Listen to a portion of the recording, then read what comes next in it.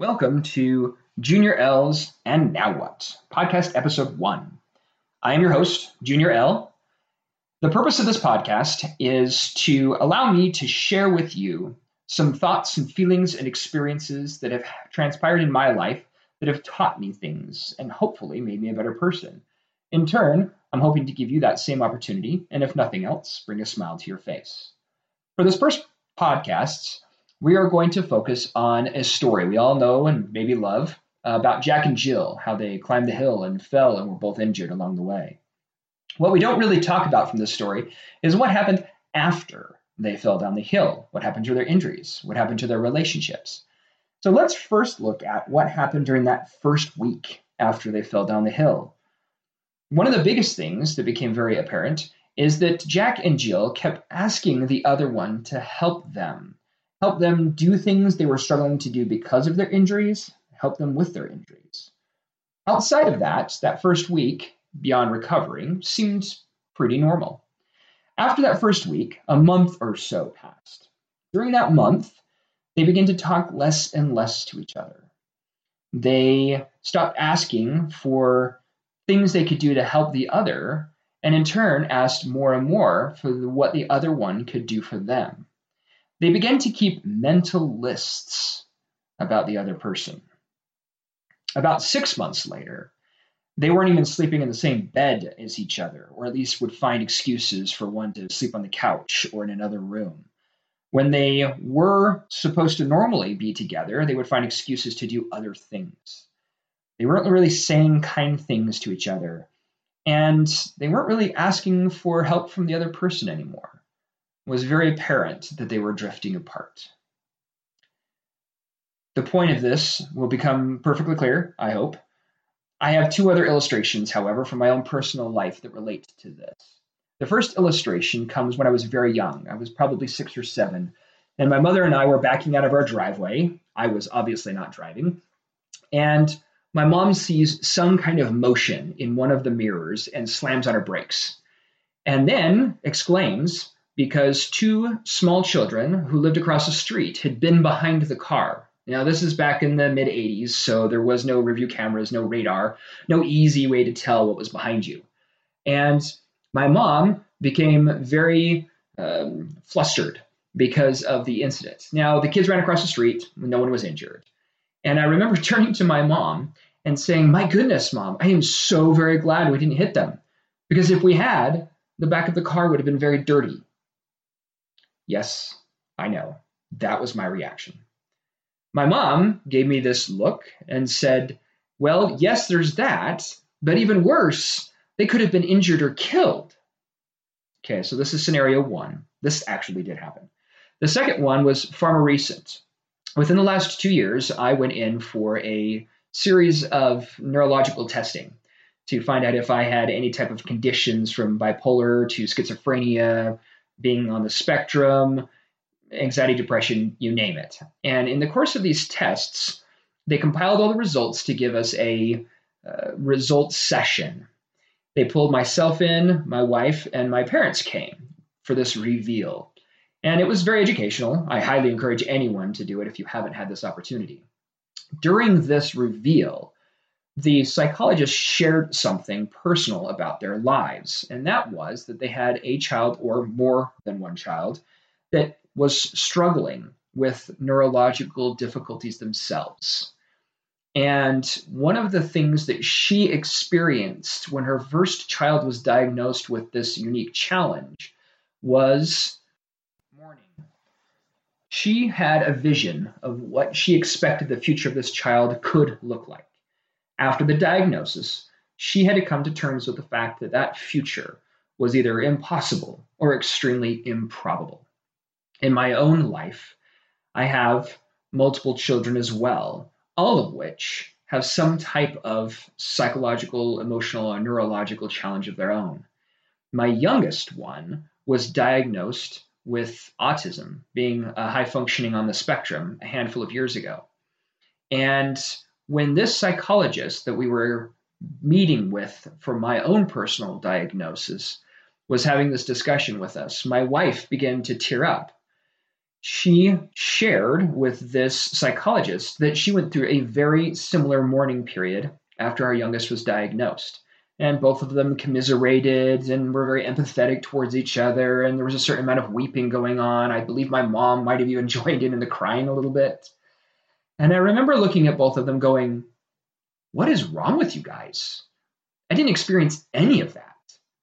And to me, it was nothing more than, okay, I now have been provided information. What's my next step? Now, I bring all of this up, these three scenarios, one of them fictitious and two of them factual, to illustrate the point. Perspective. All three of these stories share in common perspective. Perspective of the individual, perspective of the individual's perspective of someone else's perspective, if that makes sense, and how we feel another person should react because of how we believe their perspective should be. So, why do I care? What is so important about perspective? So let's talk about the original story, Jack and Jill. What about this is of interest to us? What can it teach us? Jack and Jill were beginning to drift apart after this incident on the hill. But what caused them to drift apart? Was it the injuries themselves? Well, perhaps it didn't help. I know that through some injuries of mine, I become a bit cranky when I'm in pain. But I don't think that had to do with it. What it really boiled down to was what they saw or didn't see. And in turn, what they blamed the other person for, whether intentionally or otherwise. Jill believed that Jack had seen what caused her fall and had not said anything, not out of malice necessarily, but he just simply hadn't mentioned it. And same is true the other way around. There was an assumption on both of their parts that because they saw it, the other one must have as well. And through that assumption, not only were they both injured, but now they were upset with the other person for not sharing information with them. This is perspective, and to some lesser extent, I suppose, communication. As it relates to my other two stories, my perspective of things was extremely different from those around me. So much so that one might have wondered about my sanity, especially when it comes to that first incident as a child. One of the things that my wife and I have struggled with in our relationship is my reaction, or lack thereof, to when our youngest was diagnosed. I'm sure that she felt that because she was going through this mourning period, I must have been going through it as well. In addition to that, she would have assumed that I was hiding my feelings, my emotions. I was burying them deep down inside. And as such, it was creating a rift between us. The truth is, I care for my son deeply. I love him immensely. And my wife too. I just wasn't experiencing those same feelings. There was nothing to share. I know a number of people who have had deaths in their families, and it just caused a rift between the husband and the wife because one of them feels that the other one is hiding their emotions. Why won't you share with me what you're going through? But like myself, perhaps they're not really going through anything, or at least not the same things. And therefore, there is nothing to share. There is no similarities or very little similarities. It's very important for us to recognize that everyone's perspective is different, and therefore our expectations of them and their perspectives needs to change. Because if it does not, we're going to always expect things from other people that they will never fulfill, and it will create problems. Let's look at something completely unrelated to the human interaction, and let's discuss the moon for the moment. This giant spherical object that is called Luna that sits above Earth. It orbits around us, and its mass, as it relates to the Earth, is the largest of its kind in our solar system. It is amazing. What a lot of people may or may not know is the type of impact our moon has on the Earth. The relationship between these two masses, as is true with any two masses or multitude of masses in the solar system, is called the barycenter, which is the location at which two masses orbit each other. One would assume that between the moon and the Earth, that the center is the core of the Earth, because we're obviously the center of this relationship. The truth is, the core of the Earth is not the center or the barycenter between the moon and the Earth. It is actually slightly off the core of the Earth, which causes a series of events to take place that affect our Earth directly. One of those events is the wobble. Our Earth isn't spinning on its axis in a perfect way. It is actually wobbling back and forth to some extent on a macro scale, but because of the way the Earth is designed and functions, we don't really feel it, but there is plenty of scientific evidence that it exists. Additionally, the moon is actually slowly drifting away from the Earth. It is drifting away at less than 2 inches every year, approximately 1.5 inches, I believe. There is also a very slow change to the Earth's spin on its axis. The spin is actually slowing down. It's less than a nanosecond a year, but it is increasing the length of our days. This is important to our discussion about perspective because most, if not all of us, at one time in our lives have felt neutral or ambivalent towards something. I have decided that I am not picking a side, especially when it comes to things like politics. I'm going to remain unchanging. I bring up this moon because no matter how hard we want to believe that we can remain unchanged, the truth is we're always changing. We are always moving a little bit in one direction or another. It is also very important for us to recognize that in a lot of times, we want the world around us to change for us. Why can't other people see things the way I do? I know personally this has been a challenge because I have children with unique challenges in their lives. We have to treat them differently, each one of them different from the other, and differently than a person who would be, shall we call them, neurotypical. And so when we're out in public, people will often look at us differently. And they'll wonder to themselves, why are they letting that child play with that iPad so much? Or why are they making this child who seems far too large to sit in the cart? I would make them walk. There's a certain judgment that goes on there. But it's perspective on our part. We want people to understand what we are going through, and we get upset when they do not.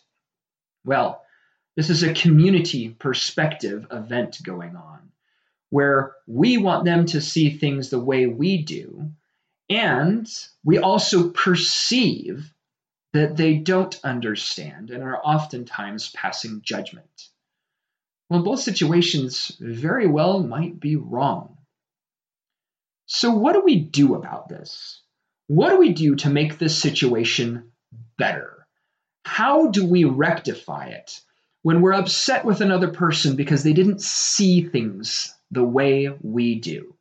Well, in the case of Jack and Jill, this would have been a simple matter of, as they're discussing what transpired with themselves on the hill, to realize that just because one person saw something, the other person may not have. So we need to be more open about what we see. I know that I am a terrible communicator on the phone. And so if I have a conversation with somebody and later I am asked to summarize that conversation, I promise you, I asked all the wrong questions and I remembered all the wrong things because I didn't perceive the conversation through the eyes of the person who would ask me about it later. There is a spectacular anime out there. For those of you who don't know what an anime is, it is Japanese cartoons. Some of them are designed for children or younger audiences, some of them for adults.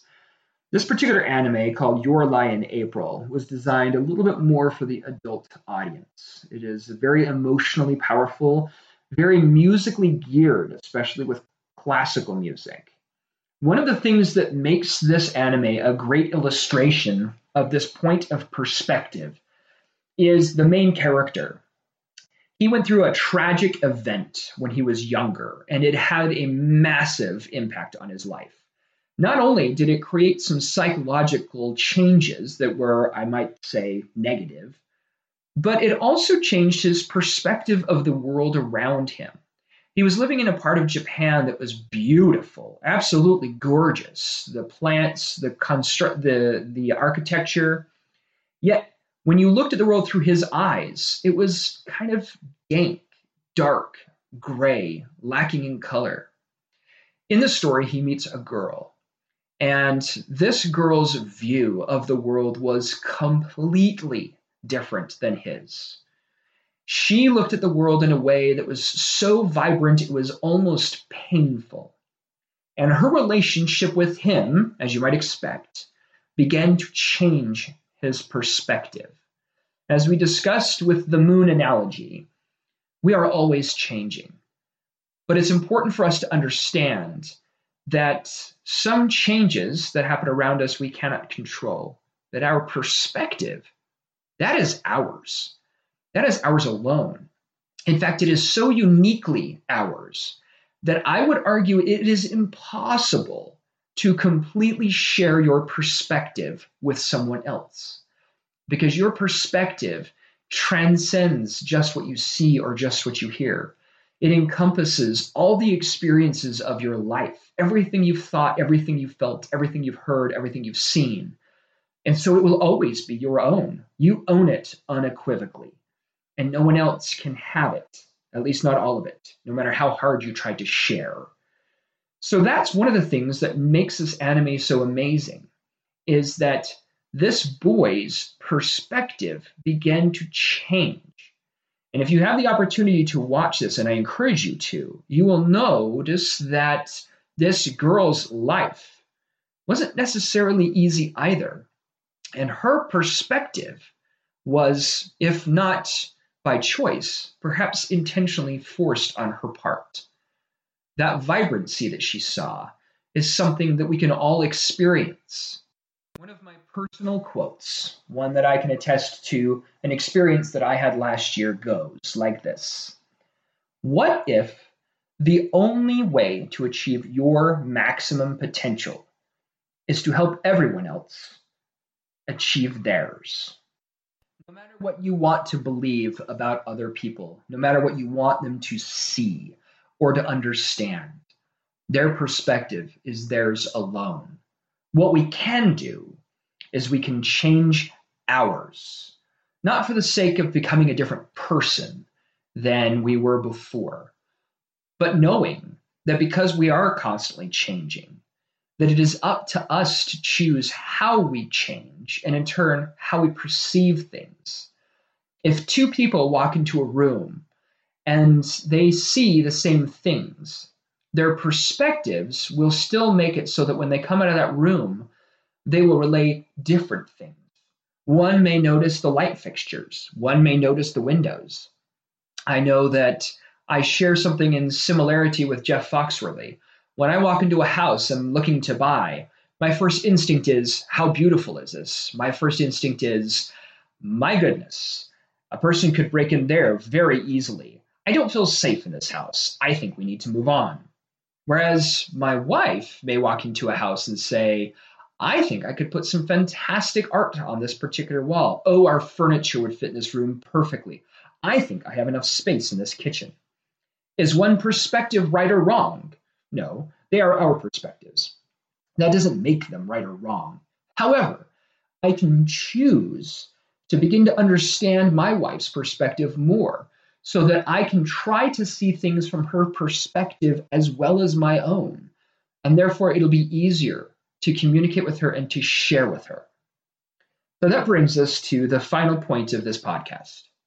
And now what? We started out with this idea that we have two people who went through a tragic event and began to drift apart.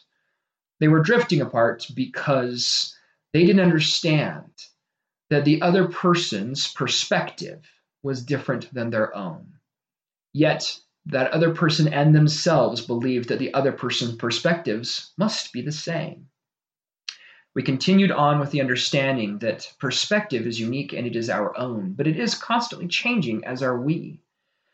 And the best way to use those is to help everyone else. So I encourage you and myself to step out into the world and realize that when that person cuts you off on the freeway, or when that person looks at you in that way, that you're pretty darn positive they're judging you because you've done something right or wrong. Realize their perspective is their own.